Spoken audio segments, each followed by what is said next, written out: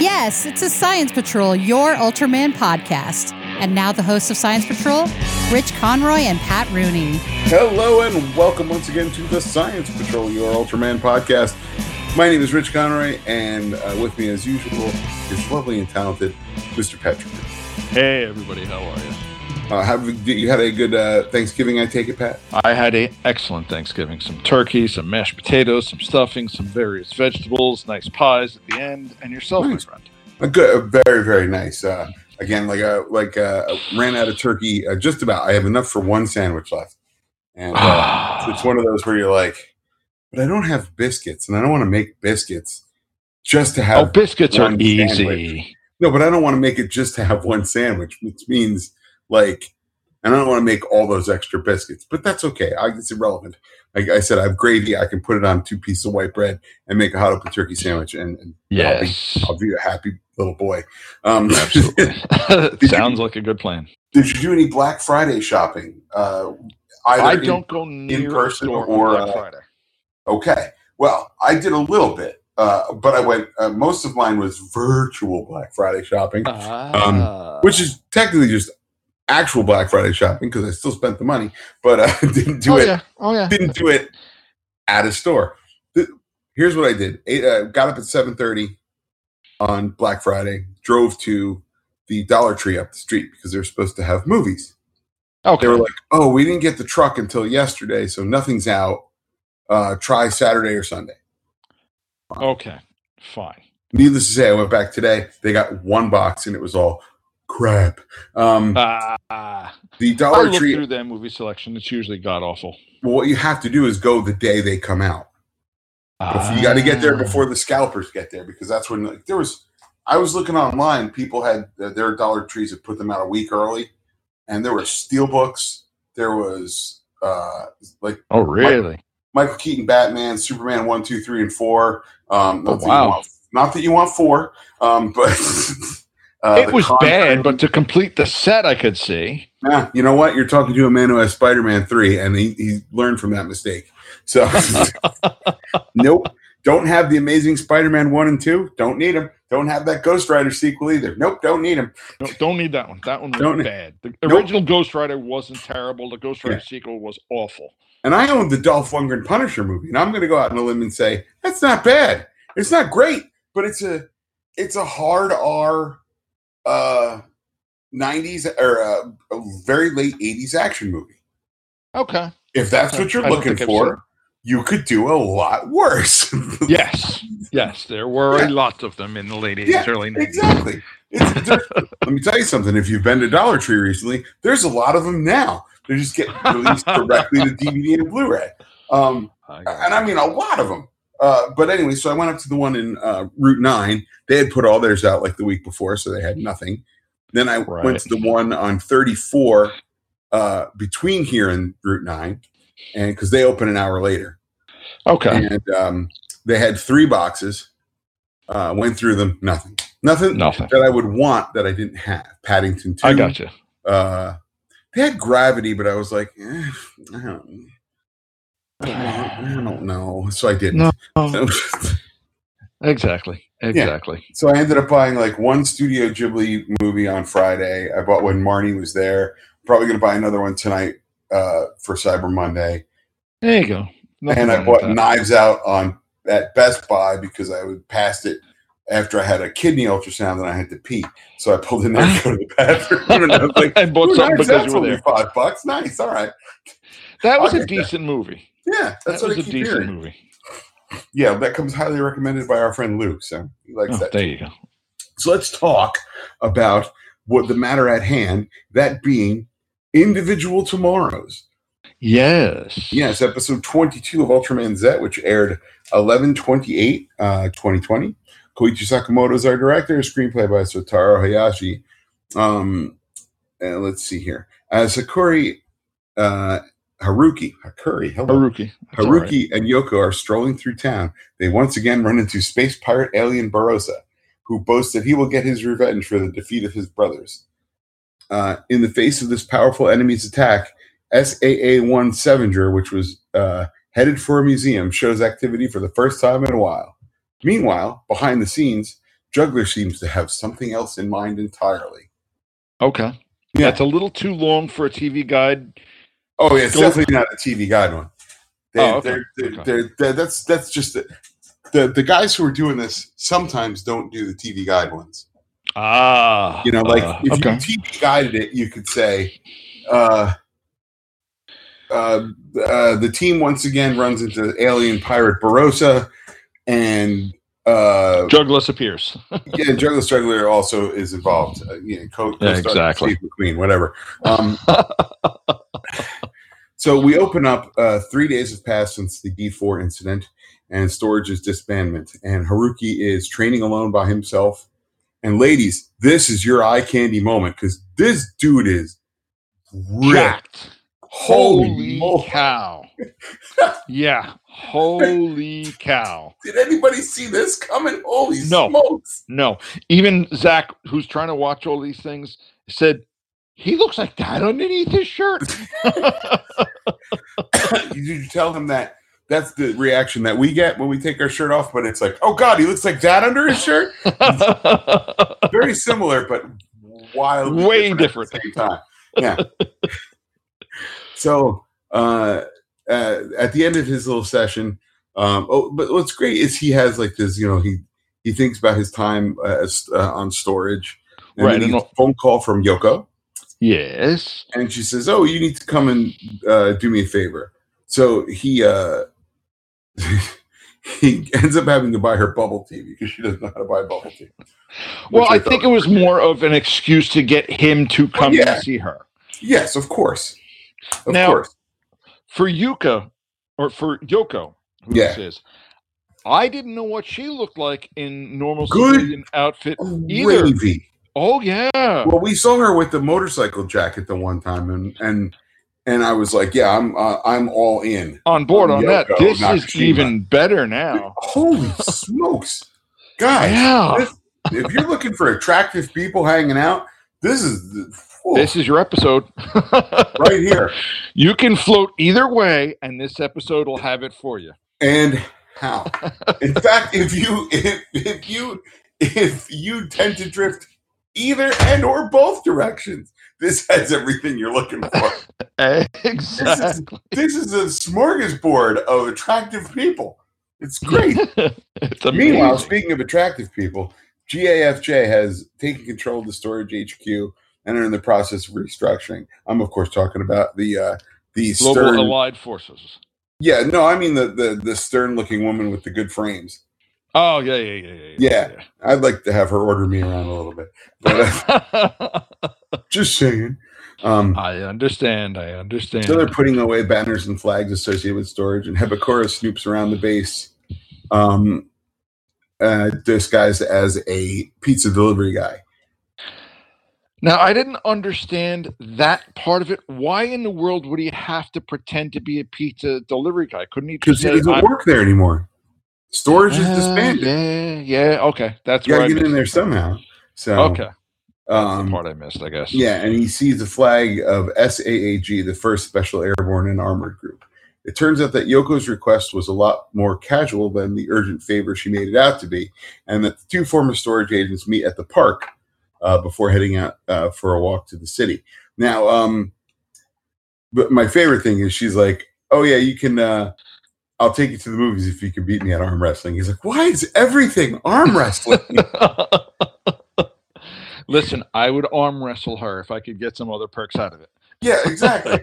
Instead, you have to pay for half your movie ticket. And then we find out that a movie ticket in Japan is $18. So Yes. And so they go out for a little walk through the city. Meanwhile, back at base, Hibikura manages to sneak inside. Once inside, he notices that the enigmatic robot Ultroid Zero has been loaded into the base's hangars, along with other special airborne armor units.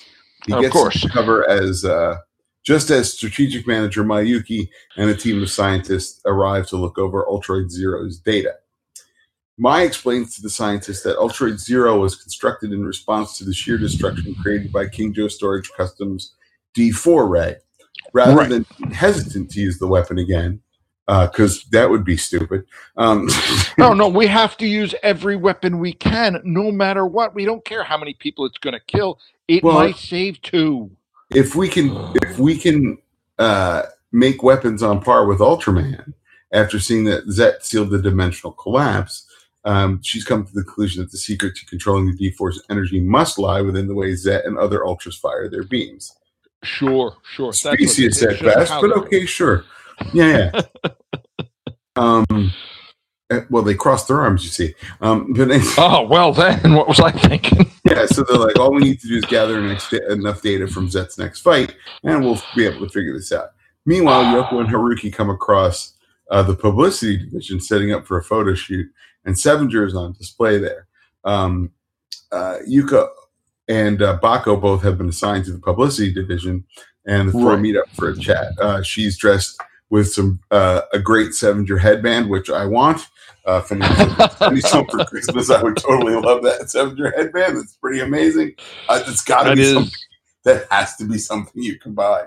It's got to be. It's got to be. I mean, why would you even show the thing if you cannot buy it? That's the question. I know, right? They have every other thing for sale. Why not this stupid headband? Sure. And then Bako shows up dressed as a clown. And he's like, yeah, when I'm not doing maintenance, I pitch in like this.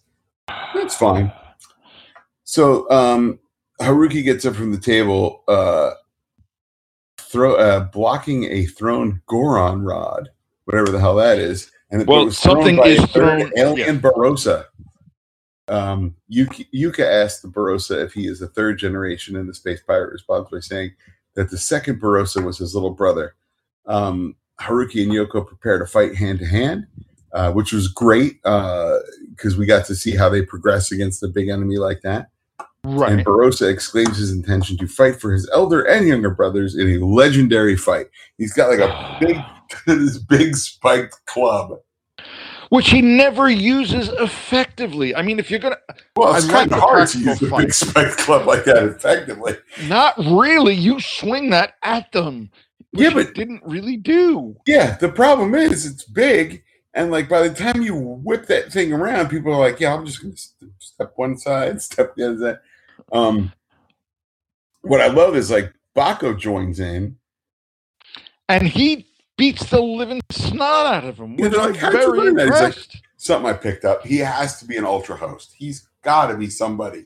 He's got to be somebody, right? I got to figure at this point he probably is, but they're trying to keep it for. I don't know, the last 4 episodes probably. They have. Yeah. Because this is what, the 21st? It's the 22nd, you said. 22nd, so 3 episodes. Yeah. Probably. I'm thinking 26 episodes, but I wouldn't be surprised at 25. Hold on, I'll back it up and see what it says. I'm being smart and waiting for the pop-up to go. How about, wait a second, that can't be right. Oh no! What's that? It lists 23, but that's only because it only knows the synopsis of the next one. I was going to say, oh crap! There's only one more. How can there be one more? Good God! Yeah, that would not be good at all. Ooh, okay, so then Haruki decides he's going to fight as Zet, and he does the best. Like, whips out the henshin device and presses it, and then you see the big square come up, and it moves forward like a photocopier, kind of, and replaces Haruki with Zet, like a human-sized Zet. And which was fantastic, because I didn't have to watch the full transformation. Right. Again. Right. Well, here's the thing I really like about that is finally we get a real, honest-to-goodness view of what it looks like. Oh, as they're doing the battle. I see what you're saying. Like, like instead of like there's a bunch of monsters just sitting there cooling their heels, like waiting for you to do something. Yeah, 5 coins in a thing, and solve the Ultra Rubik's Cube and all that stuff. Exactly. Yeah, you get to see it in what is supposed to be real time, which is instantaneous. The button, which presses is nice. the button, it goes, and he's Ultraman Zet. That's what you want. Yes. And Zet tells, I don't even need 50 seconds to take care of that. And I'm like, 50 seconds? Is that how long? Oh, that's right, because he can't it's the small form. He doesn't have as much energy or something. I forget. Right. He'll defeat Barossa as quickly as possible. They fight, and then suddenly Juggler appears and slashes at Zet with his blade, saying he can't let him win so easily. This distraction gives Barossa time to drink the cup of bubble tea. And somehow the ginger or the starch, in the bubble tea makes carbs. It's all carbs. Okay. I guess. And then he grows, of course, to giant size and immediately begins just tearing things up, kicking over buildings. Right. Blowing stuff up, which is great. Yeah. I was like, you know what? Now here's where it annoys me that he didn't use the club. I was waiting for him to just club that one big building. That would have been awesome. That would have been awesome. And then from within the headspace, Haruki says to Juggler, asks Juggler, what are you doing this for? And he's like, who knows? And then Zet tells Haruki it's time to use Ultra Fusion. And of course he does so to become Alpha Edge. Of course. Yoko and the others run out of the building to see the fight in front of him. But Yoko's like, I can't even use Sevenger because he's going to the museum. And Baku's like, no, he's ready. He's fully powered up. You can go use him. I'm doing my job. Yeah. So she does, of course. And Barossa and Zet continue to fight with neither side really gaining any ground whatsoever. Sevenger then arrives on the scene and together with Zet, who transforms into his Beta Smash mode, decide to have a full-on professional wrestling match in the middle of the city. It was so great. The drop kick. That is great. Sevenger coming in. Wham! Oh, it's amazing. Now, I also like the fact that they brought in King Joe with a completely new pilot. Right. Did you recognize the completely new pilot? Was I supposed to? Well, he was wearing a helmet, so it might be difficult. Okay. But he did play Officer Zena in Ultraman G. Did not even notice. Mr. Stoic man who spoke telepathically.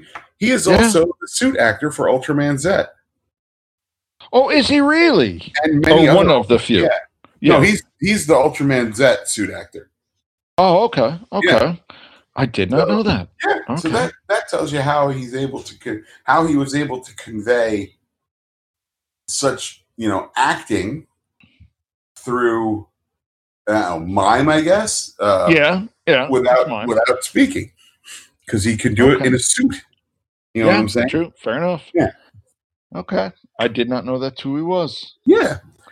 I thought that was a nice little touch. Now, let's see here. Well, then you got Barossa manages to knock down Sevenger, right? And Zet successfully distracts him long enough for Sevenger to deliver that beautiful flying kick. Then King Joe's storage custom arrives, sporting a pilot from, of course, GAFJ. At the base, Mai is overseeing the operation to gather data, and the pilot of King Joe tells Yoko to withdraw, but Yoko refuses, and the two machines and their pilots get into an argument. Now, of course, without Sevenger beside him, Zet's fight with Barossa becomes a stalemate again, and Barossa angrily exclaiming that only a fool turns their back on a space pirate. Slams Zet to the ground, catching the attention of Yoko and King Joe's pilot. The two humans briefly stop fighting to return to the fight, with King Joe firing a hail of Pedanian missiles at Barossa. Sevenger then launches his rigid iron core fist rocket, which is the greatest. Okay. I like the fact that he can shoot his fist. I don't need to have a 7-word name first. I'm shooting my fist at you. And it doesn't even have like a nice anagram. It's the RICFR. Not good. Yeah. It knocks Barossa into Zet, who then suplexes the alien into the floor. Epicora announces that he will have to do his job for him when he sees that Barossa is not winning the fight, and he transforms into Tri-King. The skies grow dark. Tri-King marches into battle, knocking Sevenger down before turning his attention to Zet. Meanwhile, King Joe has Barossa on the ropes, but the alien manages to get to his feet and catches King Joe's pilot off guard with a few swipes of the Goron rod. Of course. I guess that's the giant club. That's the giant club, yeah. Goron rod. Good to know. Why not? Yeah. True to Yoko's counterpoint, King Joe's pilot is inexperienced, and she makes her way over to help him. Now, Zet uses the Beta Crescent Slash on Tri-King and the Zestium Ray, but before the beam can hit, Hebikora has Tri-King grab King Joe, putting him in front of the monarch as a giant human shield. Exactly. Now, the beam, so that, of course, the beam hits him, and Mai gathers all the data that she needs, apparently, as King Joe is blown apart into the component ships. And I love that the pilot flies away on the jetpack. Yeah. That was a nice touch. It was very, very cool. I did like that part. So Tri-King fully forms into, of course, 5-King. Of course. Fires the catastrophe spark without a moment to lose. And then we get our Delta Rise Claw transformation. And he blocks it with Belly Rock. Oh, but what does Belly Rock do? Yeah, he's like, this scene looks interesting. And Zed says, well, we fought this guy once before. And he's like, I'm done. I'm over it. And falls to the ground again. So Zet charges 5-King, and the two battle in very close quarters. Zet then uses the Delta Giga Ripper on 5-King, engulfing the monster in a huge explosion.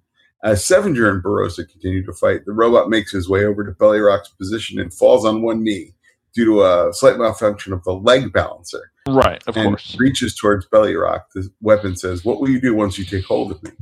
And tells Yoko, but you're 20,000 years too soon for you to use me. When she's like, you have to help me fight. And then she's like, well, you're probably too chicken to do it. He's like, wait, what? Yeah, no, I'm not. Let's kick this guy's ass. That's what I liked, is the fact that she basically said, you can't do this fight. I can take care of myself. Yeah, I don't need you. No, wait. You need me. You need me. Yeah.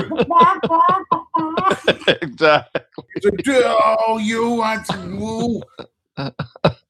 So then she gets Yuka to pilot the take control of the leg carrier. Leg carrier. So that way Sevenger can still get into battle because now it's something that can be used instead of the leg that isn't working. Right. So he basically, like Tony Hawk, skates himself into battle and uses uses Belly Rock, the Sevenger wave riding special slash cutting through Barossa. As Belly Rock comments, that was rather enjoyable.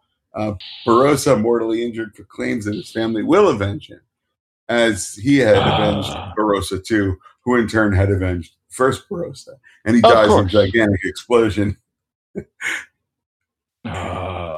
Meanwhile, Mai pulls up Yoko's file because she's very impressed with the whole thing. Battle's not yet over. 5-King is still active, though. He knocks Zet down with another shot of the catastrophe spark, and Zet becomes Gamma Future, who we haven't seen in a while. So that was nice. Not in a very little while, yeah. Yeah. And he uses, let's see, what was it? The X Orb and Ginga metals. Right. For the Galaxy Burst, which was something else. Interminable. How long it took to get to this shot. Yeah, it was a lot going on. I mean, they took their darn sweet time. Look at this metal click. Look at that metal click. Look at that metal click. Oh, this, that, the other. I don't think it took as long as you think. I just think we went through the first one so fast that you're like, oh, more of that and less of the other thing, please. Yes. Yes. And then when they give you the full. But the kids have to learn which metals do what. That's what it basically comes down to. I guess. I do appreciate the toy that when you put different metals in it and you crank it and then you press the button, it will tell you like Ultraman Z, Delta Rise Claw or whatever. Like, right, and it knows all the different metals. So I like RFID, I guess, or something. Yeah, RFID in the base. So I get that. And if you use the metals in the right combination, it's going to be the right thing. It'll tell you what form you're going to go into. I wonder what you do if you put it in the wrong combos, like, meh. It would probably do that. It would tell you what the three metals are, but then incomplete transformation or something like that. Yeah. And I mean that. Now since we know that they're listing, hey Subareya, next time you have something with 3 different cards or 3 different pogs or 3 different things completely, put them in the wrong way and tell us what happens. So just that way once, let's see what happens when the just once. Like, no, we don't need it more than once. Something weird happens. It could be interesting.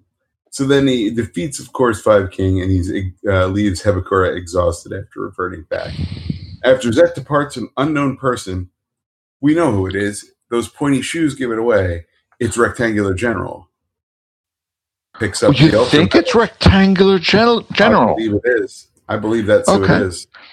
And that tells me he is possessed by Celebro, like I was suggesting last week. Yes.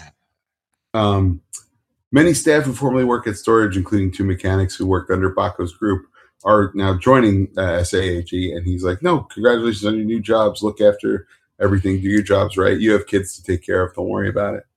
Right. So everyone's headed off to new divisions of GAF. Yoko is a candidate for Ultroid Zero's pilot. Yuko's going to work at the Monster Research Center. Haruki's going into security. And the captain's like, don't worry about me. I'll see you later. I'll figure something out. And you kind of figure that means he's just staying there and it's going to cause havoc. It's going to be a problem. Get back. Yeah. Habakura reassures him and says, like, listen, you should prove them wrong if that's what you're worried about, because that's what I'm going to be doing too. And there are ways of going about it. So don't worry about it. There you go. And yeah, that's that. But yeah, good. I like this episode. I like this episode. They are not enough action. No, definitely not. Definitely not. Yeah, good stuff. Yeah, like I said, we had all 5 Ultraman Z transformations, so that was nice. Yeah. Like, what more do you want? So the trivia in this episode, Ultraman Z suit actor Hideyoshi Iwata also plays the unnamed GAFJ officer piloting King Joe's storage custom during the fight with Alien Barossa and Tri-King. So that is Xena and a lot of Ultra suit actors. I forget what other suits he wears, but he's a big suit actor. Okay, that works. I give him credit for that. And next week's episode looks like Prelude to a Nightmare. Yes. Yeah, they're laying it on a little heavy, you guys, but sure. What if it says how many episodes it's going to be? He said. Curious. I think it was 25. I could be 100% wrong. I won't argue in the least. I'm just thinking there's got to be more than 25 because 25. Okay. Well, 25. So you got 3 more. Just 2 more. 24 and then 25. It's only 2 more. Wait, this was 23? This was. Now I gotta Oh no, you're right. It was 22. So there's 3. Yeah, that's what I thought. I was going to say, didn't we cover that a minute ago? Yeah, we did, but no memory capacity. Yeah, sure. Yeah. So, but yeah, I'm really liking this. I'm really liking this show. I'm really. I'm digging it a lot. I think it's funny that like, somebody was like, it's cool that they have, an Earth Defense Force again. And I'm like, yeah. And I also like the fact that instead of everybody having planes and everything, like, no, robots. Like, we're gonna do it differently this time.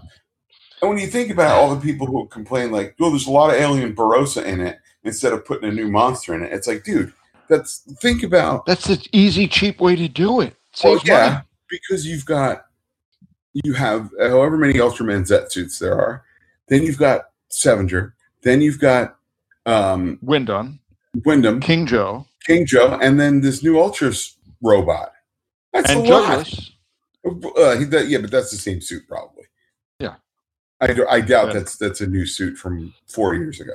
No, you're probably right. Right. But maintenance, I guess. But yeah, I like this one a lot. I'm really excited to see where this is going to go. And trying to figure out how they're going to get storage all back together because they have to before the show ends somehow. Somebody's going to figure out that. Here's my guess: is the new uptight lady's going to find out that Rectangular General's possessed by Celebro, and she's going to call everybody back in. Or maybe she'll get hoisted by her own petard as well. There's a lot of petards to go around, is what I'm saying. That's true. That appears to be happening as well. So why don't we take a break, and we're going to go and talk about the next episode of Ultraman Leo that we were talking about, and that is the Japan Masterpiece Folklore Series, Mighty Momotaro. And we're going to get to that right after this.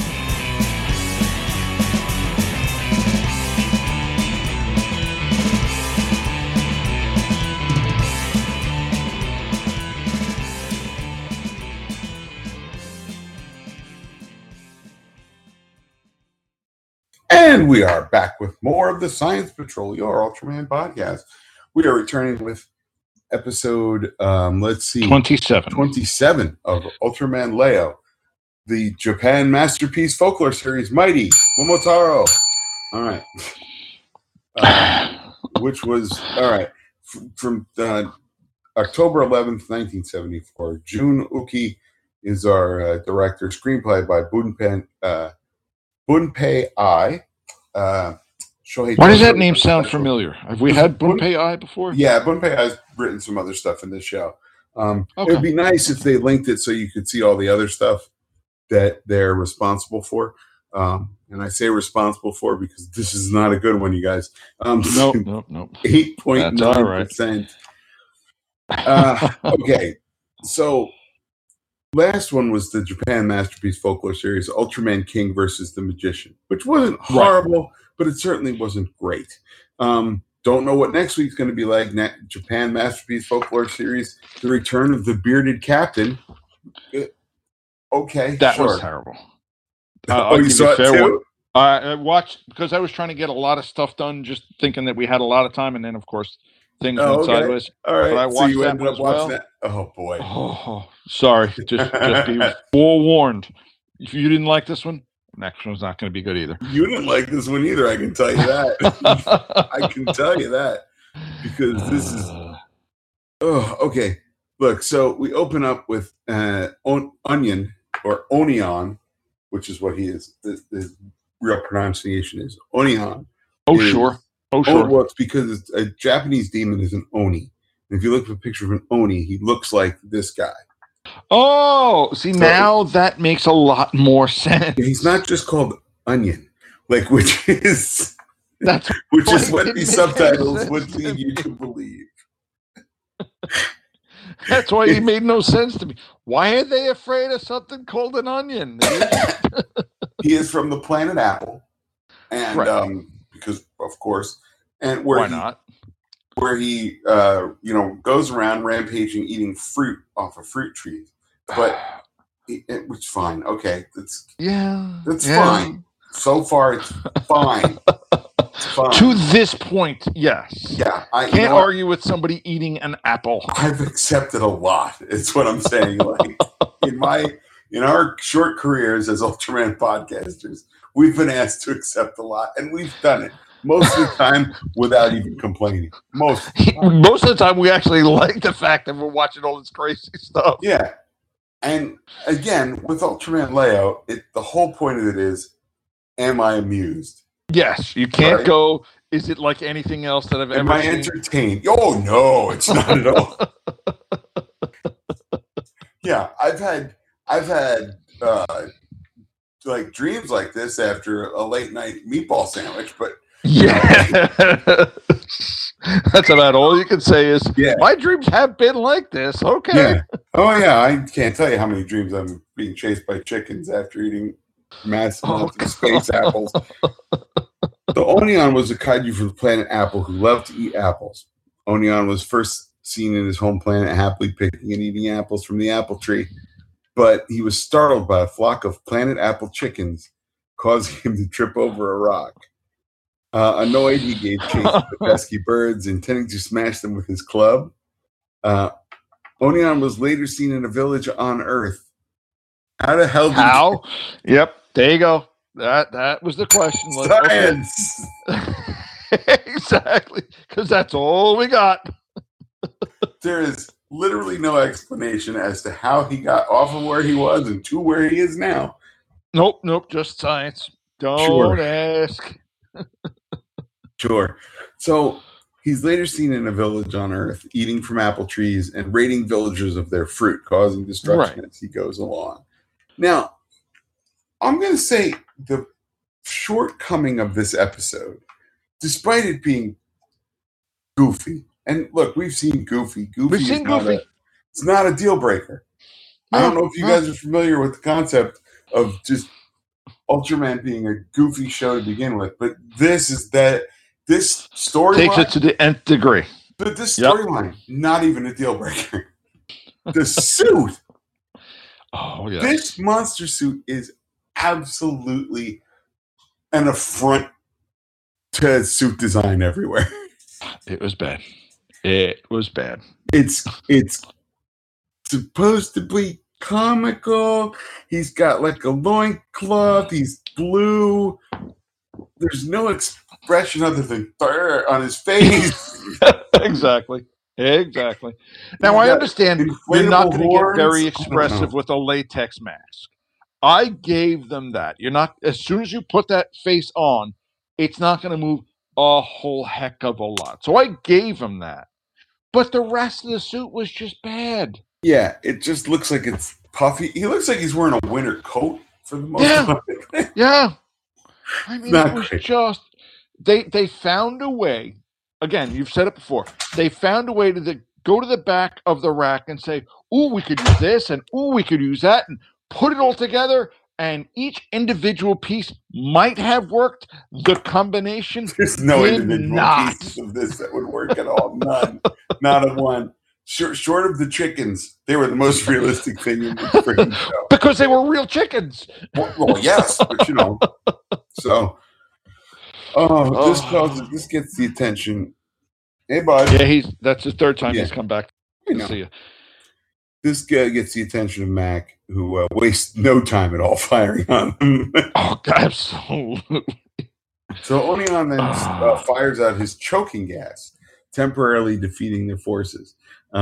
He's now really mad. He goes on a short-lived rampage, destroying buildings with his club. Now we see Momotaro, who's a little kid, who's, I guess, his grandparents own a fruit stand, and a bunch of the kids why don't you share your fruit with us, Momotaro? Your pet grandparents own a fruit stand. It's like free fruit. And he's like, okay, if you guys want to do that, but will you play with me? And they're like, of course you will. Spoiler. No, they won't. Yeah. No, they're little twerps. They eat the food, and then they start chasing him, singing some, I guess, folklore song about Mighty Momotaro. Right. He's visibly upset, so he goes running away, and they're chasing him because they're jerks. And he runs into Dan Moriboshi and Gen. And let me tell you something. This may make me a bad person, but this is the first time I wanted to see Dan Moriboshi beat the living hell out of children. Like, oh, you gonna pick up Momotaro? Let me show you something. And he takes that club and just beats the living daylights out of those kids. Yes. Like, that'll teach you something. Yeah, you're gonna pick on some of your own. Wang, wang, wang, wang. You know, with that weird echo effect that's always on it. You know. Of course. But sadly, we are denied even that in this horrible story. So they decide they're going to shoot a tranquilizer into Onion's stomach. Right. And they do. The big red tranquilizer hits him right in the belly button. And okay. Is that the worst prop that you think you've ever seen? The tranquilizer they had to build it big way up there. Yeah, it's way up there. I'm not sure which is worse, the actual suit or the prop tranquilizer they used to put into the suit. I think the suit. If you're going to ask me, I think it's the suit. That's how bad this is that we have to think about, okay, how bad is which is worse, the prop or the suit? Because you could use a prop again, maybe. Friggin' terrible. It's terrible. It's so bad. And he's not, you know how bad it is, Pat? He's not even allowed in the league of also ran villains. Oh, that bad? Yeah, they're like, no, not you. We had a vote. You didn't make it. We had a vote to not have a vote to let you in. Well, that's really harsh, you guys. Beat it. So the apple-eating Oni was only faking defeat and then downs another Mac jet. Onion soon moves in to stomp on the still-living pilots, which is pretty dark. However, the tranquilizer finally kicks in.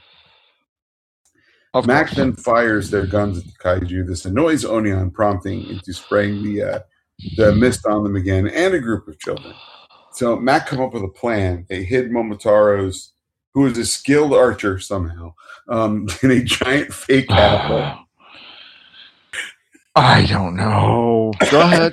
But they dress him up in, like, I guess the Momotaro folklore outfit, right? So they use the helicopter to transport the apple to Onion, who's taking a nap. He accepts the fake apple, thinking it's real, and prepares to eat it. Only Momotaro to emerge from it and fire an arrow into one of Onion's eyes. He then fires another arrow, only for Onion to block it with his club. Now he's mad and begins to search for his attacker, but Momotaro fires another arrow, which causes his pants to fall down. Of course. Revealing a velvet red baboon butt. So Onion tries and struggles, but tries to pull up his pants, but Max soon begins to fire on him while his pants, like literally catching him with his pants down. Exactly. That's what they do, is they catch him with his pants down. I give them that. They went for silly on this episode. They said, is there anything we can do to make this episode at least halfway decent? Well, we could literally catch him with his pants down. Okay. Okay, that'll work. Do that. So, of course, Gen then shows up and summons Ultraman Leo, and the two giants start fighting. And Onion's not a bad fighter, but Leo gains the upper hand due to his strength and superior fighting skills, and the fact that Onion's pants keep falling down. They really did go for the silliness on this episode, which, okay, that part I give them. You go for silliness, I'll be okay. Okay, here's the best part. At the end, Leo then blows off one of Onion's horns and transforms Onion into one of the apple trees he loved so much, ending his reign of terror. Okay, exactly. This poses more questions than it answers. For instance, does all the apple trees on the planet Apple, are they made from dead Oni? Because that's what they look like. So if he's eating all these apples, is he some sort of weird cannibal? I think there's just a lot of questions that we don't necessarily... A lot of questions that we don't want to get into. But also, for the old people that we are, I'd like the fact that his horns now are a remedy for joint pain. Because that's right, I forgot about that. It's amazing. And then the kids all decide to help push this cart with the gigantic horn in it. Again. That's right, I forgot about that. Oh, thank you for reminding me of that. That's great. Yeah, okay. I mean, so, I like I said, I will give them. It was a bad episode. I'm not even trying to pretend that was not. That's why this was going well with last week's first Zet episode, because you had a goofy thing happening, but it was handled way better, so much better than this one. Better. And I know it was. We didn't even talk about how Momotaro's grandparents were all upset because the fruit stand got smashed to bits. All right, and the fact that they were like, come on, let's run. And I'm like, those two old people can't run. This is a bad idea. They are not running away from anything. That's not happening. Fast shuffle. At best, a fast shuffle. Oh, man. So, it's so bad. Yeah, a little bit of trivia. Oh, it had an 8.9 audience rating on this one. So they're just getting worse now. I want to say this one is worse than the last one, yeah. Yeah, we haven't had that beautiful 12 for a couple of weeks. That was no, not at all. That was a one-off. Yeah. So Onion uses variant of Gamma Kajura's roar. That's fine. Onion's name is a pun on both Oni, which is the devil, and right, which I didn't know. Referencing his appearance. Well, the Oni part references his appearance, and the Onion part references his ability to breathe tear gas. Right. Okay. Let's talk about something. Yeah, let's talk about Onion in our Monster Minute, because we can get one. Because we got a new monster this time. Onion is 54 meters tall, 33,000 tons, from the planet Apple. His weaknesses: Onion has a fear of chickens, most specifically planet Apple chickens. Of course. Yeah. Onion can spew choking green gas from his mouth. This has similar effects to tear gas. He is equipped with a large spiked club used in combat, and he has a pair of horns, which apparently are supposed to be useful in combat, but aren't really. I don't know. Yeah, I don't You know. can say he was a bad monster. Oh, you're allowed. A horrible monster. Absolutely not a good monster. The fact that he doesn't even make the list of also ran monsters shows he is an awful monster. Right. And this is his only appearance, deservedly so. Shockingly so. Yeah. Let's talk about, there's one more kaiju in this. That's the Planet Apple chicken. The chicken gets his own kaiju? Because they are 13 meters tall. Remember, because Onion's tall, right? So he's. They are 7,000 tons. What? Yeah. Yeah.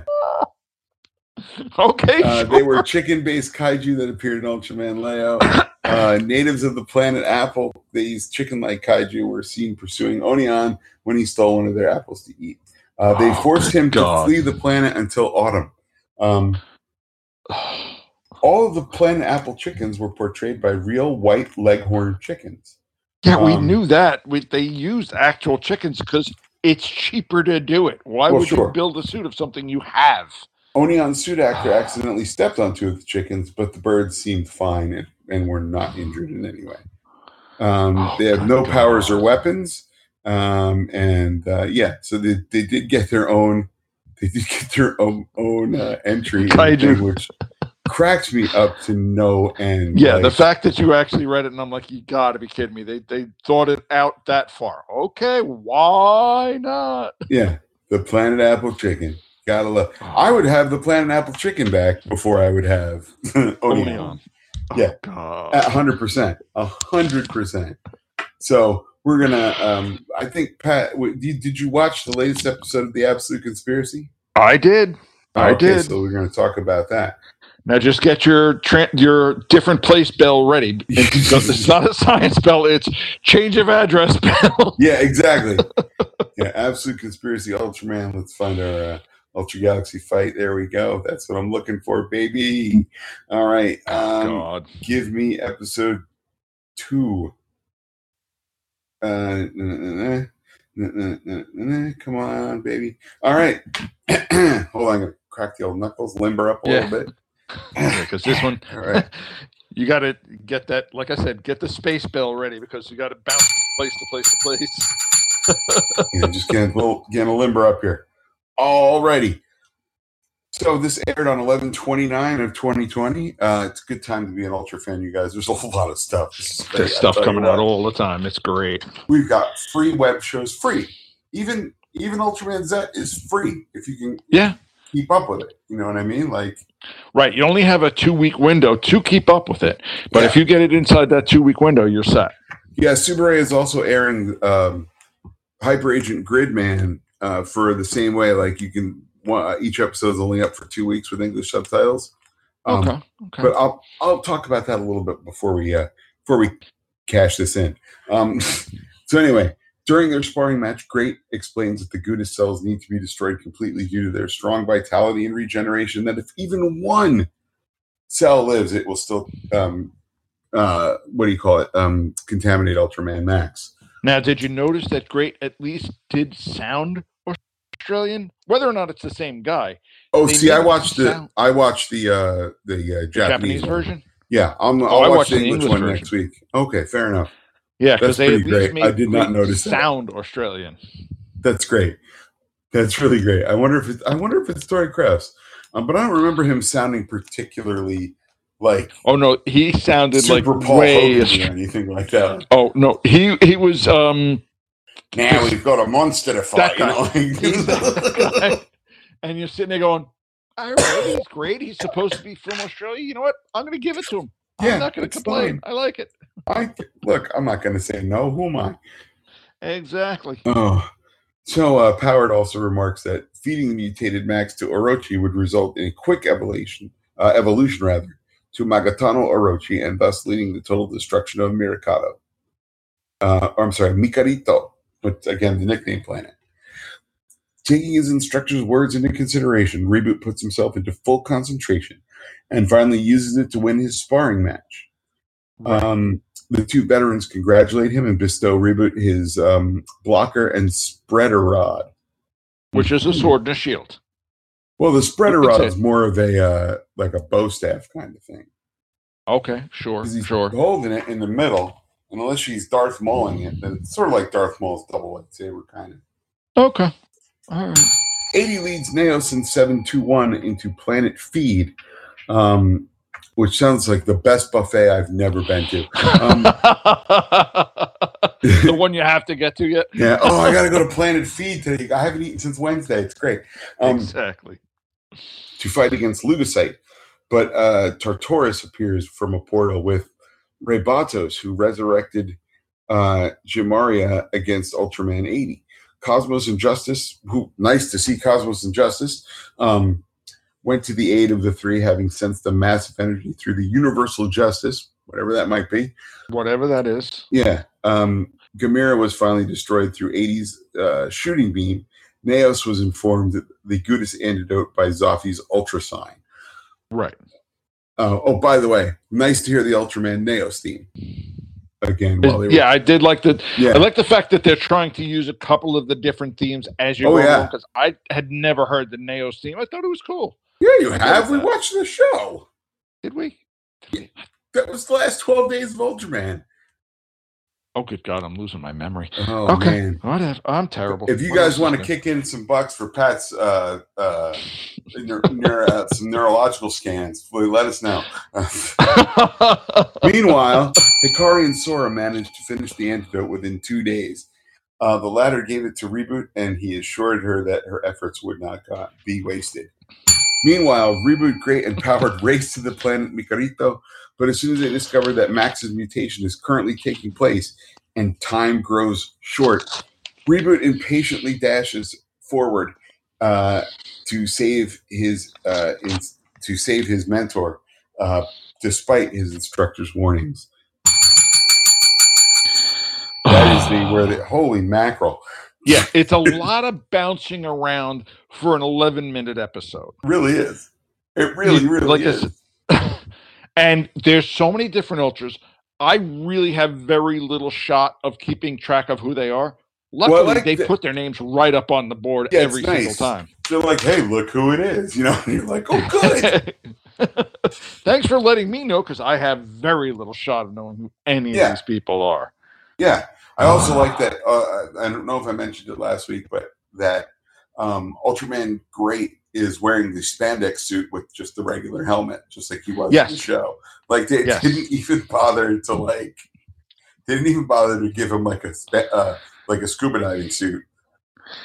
No, it was just a plain old spandex suit. That's what he looks like. So, you know what's great about that is the guy who wears that suit has to be in way better shape than any of the other guys.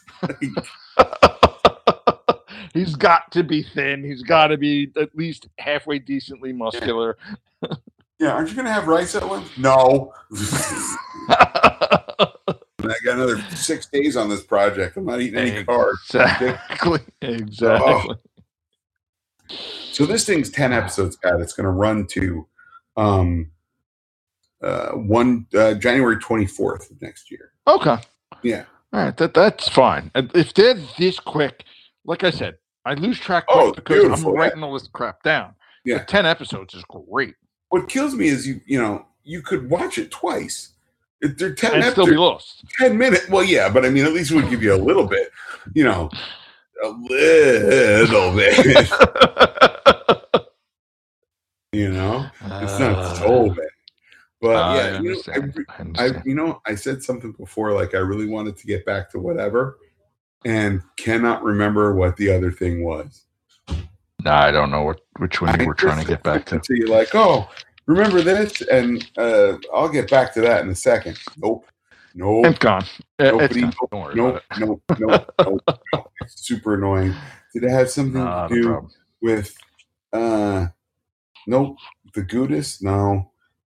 Oh, one of the things though is that the Hikari and Sora managed to finish the antidote in 2 days, right?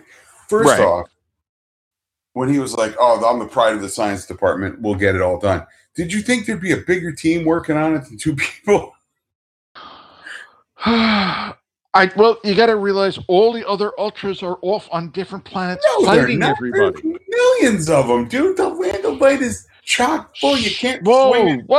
What? You're buying all kinds of suits. You can They've only got use plenty of suits for stage plays that they suits for days. Yeah, dude, you do not even understand. When we watch the movie Revenge of Belial, and you see all the suits they have, right? For just your average Land of Light punter, like their greengrocer and the guy that's the crossing guard, and the driving instructor and whatever, fair. Postman Pat and whatever.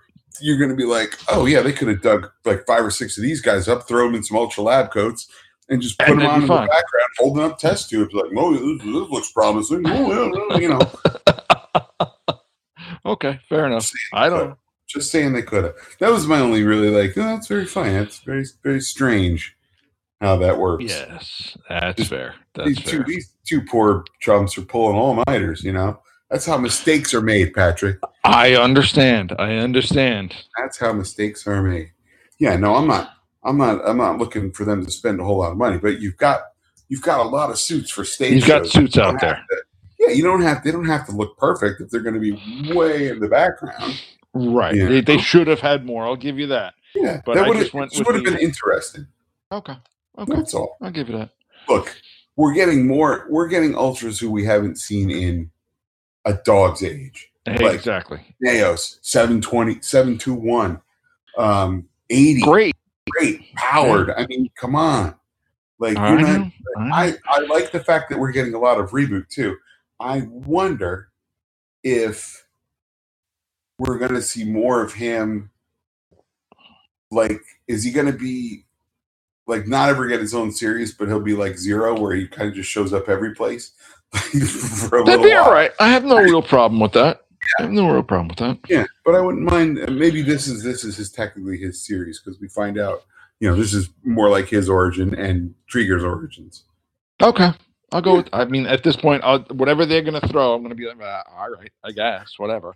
Well, yeah, so we know this takes place before, not Rube, but before Taiga, because Trigger is not yet Trigger. Okay. And we also know it takes place after Ultraman Saga, in theory, because he's like, "Oh, didn't you once help? You're Cosmos. Didn't you once help Ultraman Zero?" And he was like, "Oh, yeah, don't mention it." Okay. So, like I said, I don't really think they worry a lot about the timelines on these. Doesn't seem like they do. Don't have to. Yeah, exactly. That's how they kind of get away with it. Yeah. Oh, I remember what I wanted to say. I watched the first episode of Hyper Agent Gridman the other night. Okay. By the way, banging theme song. Not a great show. The first episode is not that good. It's the first show that Super A ever shot on video, and it shows.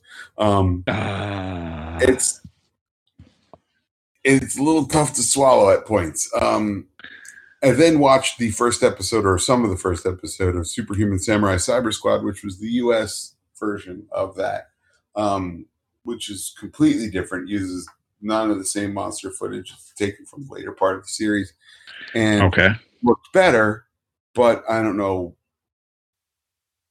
It's hard to do a comparison when they're different, when they're so different.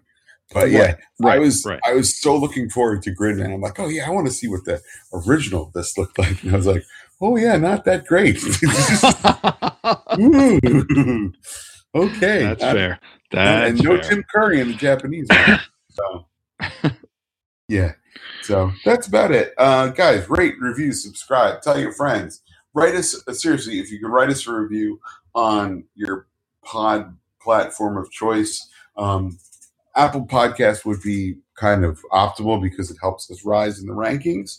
If that's a thing you can do, I don't care if you just make an account to just, write a review for all your favorite podcasts. It just doesn't have to Yeah, spread it around. It's all free. There's plenty of things you can do. There's plenty of things you can do for nothing to help out your favorite podcast. Get people listening to them, spread the word, retweet stuff. All that kind of fun stuff. Yeah, all the good fun stuff. I do not have any information about the giveaway yet for Festival for a New Hope, but I'm hoping to hear back from them tomorrow. So, but we'll see soon enough. I'll make an announcement on the Facebook page, and maybe I'll do a special. We'll do like one of those 5-minute clip of whatever it is. Yeah, like, hey guys, just send in your thing, and it's this. So, but yeah, so that's about it. And I'm trying to make sure that this can be a worldwide thing. I don't know if it's possible. Like, I don't know if what we're going to be giving away is a usable thing in other countries. I'm going to find out. Gotcha. Yeah, don't know if it is. Fair enough. But that should give you guys a little bit of a hint. But on behalf of the Science Patrol, my name is Rich Conroy. I'm Pat Rooney.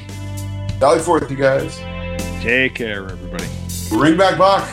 Oh, God, no. Yeah, we're bringing back Bach, I'm telling you. Oh, God. Dude, if this happens, like, come on. Someone's paying attention. Music for this podcast is provided by Terminal Sunburn. Visit terminalsunburn.bandcamp.com. Post-production by Casey Kittle for Faces for Radio Productions. Visit us on the web at ultramanpodcast.com or find us on Facebook. Our email address is ultramanpodcast@gmail.com. The Science Patrol can be found on Apple Podcasts, Google Play, Stitcher, and wherever else you find your podcasts. Please rate, review, and subscribe. Until next time, for the Science Patrol, I'm Gretchen Brooks from the Kaiju Cast.